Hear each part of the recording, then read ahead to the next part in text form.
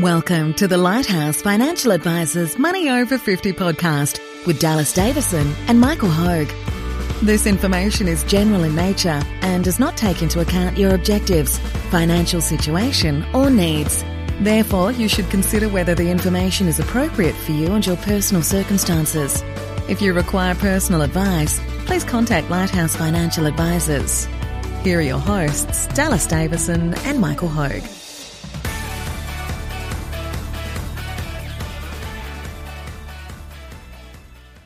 Welcome to Money Over 50.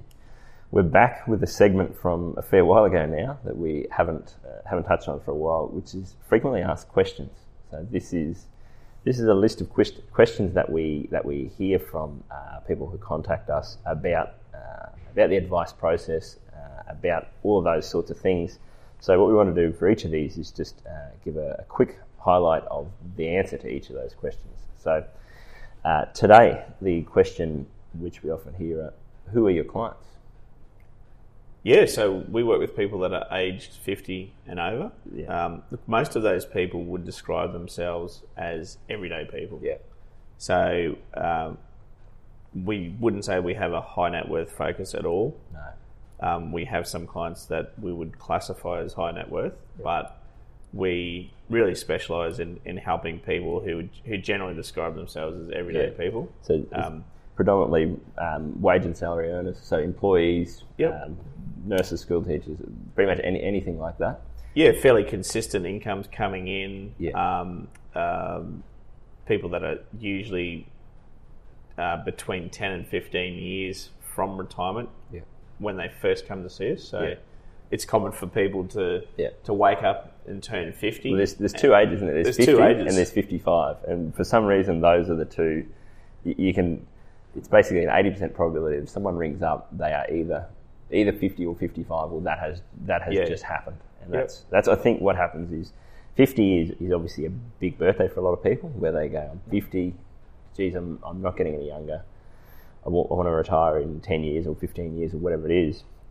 And then I think the 55-year-old one is probably it tends to be more an event-driven thing, where they've either just paid off their home loan, for example, or their kids are just got married or off their hands or something like that makes them really go, well, what's the next thing that's coming up in our life? And that's what tends to cause people to pick up the phone and call us for the first time. But it's basically 10 years out from retirement, age 50 and over. I think this is probably the big one for a lot of people, is that historically, as you said, you touched on the point there, high net worth individuals. Like, how many times have you heard financial advisors say, we're looking for high net worth individuals? Yeah, just calm down. It's just people. It's just people. That's right. So yeah. And what we tend to find is that this is why I actually prefer clients who are employees who are wage and salary earners rather than business owners. Is that so? Those people who are 50 or 55 and they want to work for another 10 years as a nurse or a school teacher or a civil engineer or a aviation technician or whatever it is, they know that all they have is those paychecks that's left. I think when you have someone who owns a business or something like that, there's a bit of a Hail Mary in the back of their mind where they go, we'll be able to sell the business for $2 million and that'll be my retirement plan. Whereas for those people, and you've used this analogy before, if you're 10 years out from retirement, you've got 260 fortnightly paychecks. So that's it. Most of our clients, that's the realisation when they come to see us for the first time is, I've only got this finite, I'm living on what I earn from my work. That's going to stop at some stage. How do I replace that in the future? And that's sort of the question that we're trying to answer. Yeah, so everyday people, I mean, the other things that I'm just scrolling down here to see that you don't have it on the list here, but I mean, look at most of our clients tend to like to travel, so that's a common thing. That's what I was about to say. What are the big commonalities? Travel is a big one. It seems, and these are all. We've often said that we could list probably 10 things that seem to be commonalities across our clients, and this isn't necessarily that all clients must have this, but it seems to be a common theme, and travel is a big one. So wage and salary, employees who tend to be experts in their field. So they've got something that they are specialist in.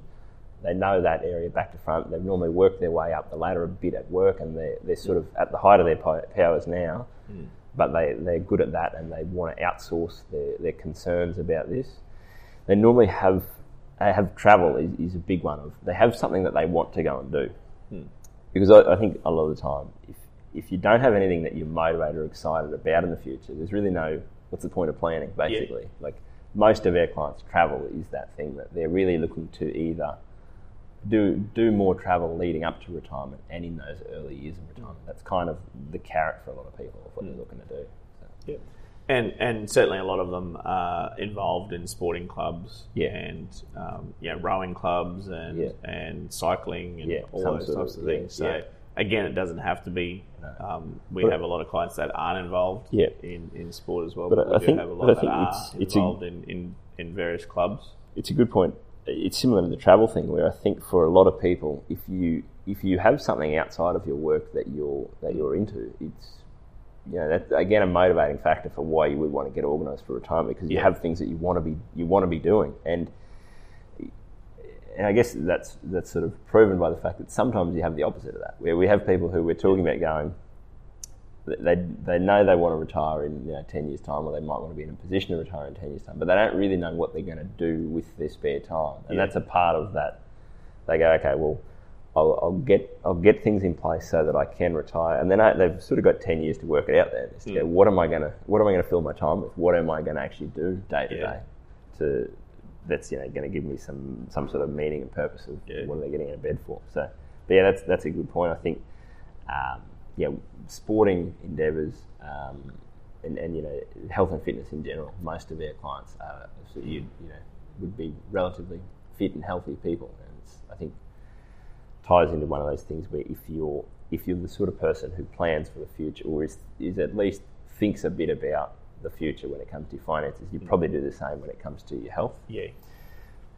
The opposite of that, though, is that most of our clients tend to like a drink as well, so I don't know what that is. Yeah, well, I mean, I think, isn't there a saying that you use everything in moderation? Including moderation. So, it's one of those things. I guess, so they're fairly social people.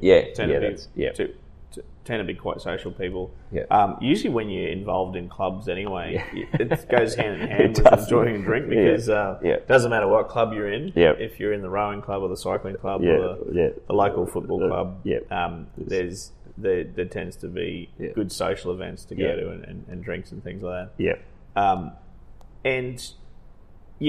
I guess that's also why we feel that we are the most qualified. I mean, we always say, and people might think we're joking, we always say that we're the best financial advisors in Australia. Well, I actually say I personally. You say you personally, you'd be second best. And I say it's been tiring all these years, so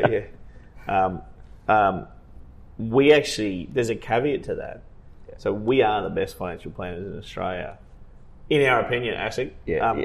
But so in our opinion, I don't know if that's like a legal disclaimer that you're going to get away with. In our opinion, all jokes aside, we believe we are the most uniquely qualified to help people that are aged over 50 and looking to retire. And the reason is, not only do we have a technical expertise, but we see the same scenarios all the time.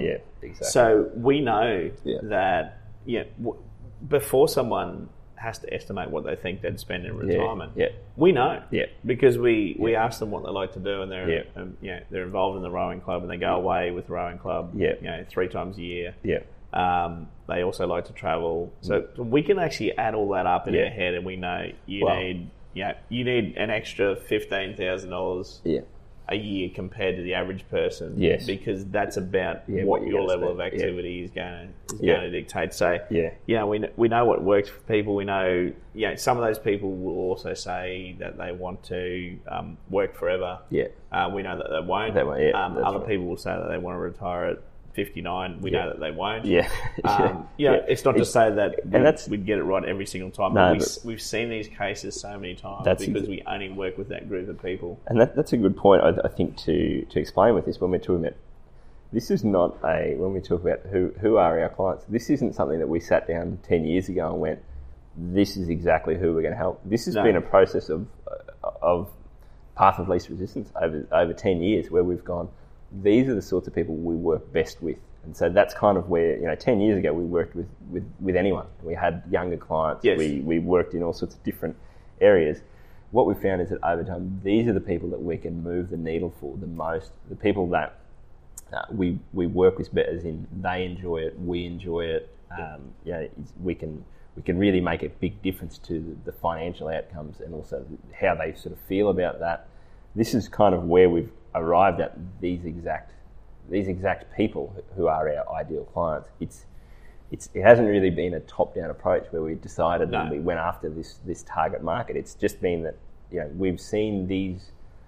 That's sort of what you're saying there, is that we've seen a lot of different things, but this is the area that we've just focused more and more into over 10 years, and now over the last few years where this is all we do now. You just get the muscle memory of we have similar conversations in different ways with different people, but you're seeing similar people who have the same sorts of things come up, and so you do get very good at going, I've seen this happen before. I know how this plays out here, or again, the amount of times where people are often blown away, I think, in that first meeting where they'll send back a limited bit of information, and in that first meeting, you can, by this stage, it's muscle memory, where we can basically go, I think that you're going to tell me you want this, this, and this. Really, you actually probably want this, and you probably haven't allowed for this, which I've now allowed for. And they kind of finished that first meeting and go, well, geez, it seemed like they knew they knew me right off the bat, and that's what it comes back to, is that these are the sorts of people that it's not only that these are the sorts of people that we want to work with, it's that these are the sorts of people that we have found we work best with over the last 2 years. And look, there's for me personally, I also have a high level of enjoyment of actually getting someone that's a couple with $500,000 in their superannuation balance at age 50, typically, and over that next 10 years to come up with a strategy and to make sure that they get from $500,000 to $1.5 million or $1.6 million. So I get far more professional enjoyment out of that. And we've added more value to those people, I believe, than we have to someone that comes to us with $10 million. And we devise a plan where they can minimise tax, and we devise a plan where they can draw $400,000 a year for the rest of their life and never run out of money. So, I mean, it's not that we don't add value to those people's situation. It's just that we add multiples of value to the person. Well, the couple that comes it ties back to the $500,000. The thing we were just talking about, which is that someone who comes in with $10 million, they're probably going to meet their needs anyway. There's definitely lots of value that we can add there, but you go, with or without us, they are probably going to be fine. Whereas, the 55-year-old couple with $500,000 in super who have 10 years worth of salary income, and then that's it. Without help, they may not get where they need to go, and so that, like you said, it's a very rewarding type of work to do. And I think the other big one for me is why I like to work with those types of people is, I always use the example of my mate who was 30, and we came up with the really good plan of here's what you should do over the next 30 years, and then a month later I get a phone call from him saying, change of plans, I've just bought a racehorse, that's all out the window. So once you get someone who's 55 or even 50, they generally know that, okay, this is it. I've got to sort of switch on here. I have to really stick to the script. I've got to, and obviously we change that plan over time as needed, but they are engaged, they are focused on getting the outcome they need. And so it's great work that we're able to do, and it's not work that we're doing all this planning stuff and then it's sort of getting tossed out the window by the client. So that's kind of why, to me, a big part of what our value add there is that the clients are engaged, we're engaged because we know we're making a big difference, and that's sort of why we like to work with people like that. Thank you for listening to the Money Over 50 podcast with Lighthouse Financial Advisors. We look forward to catching up again soon.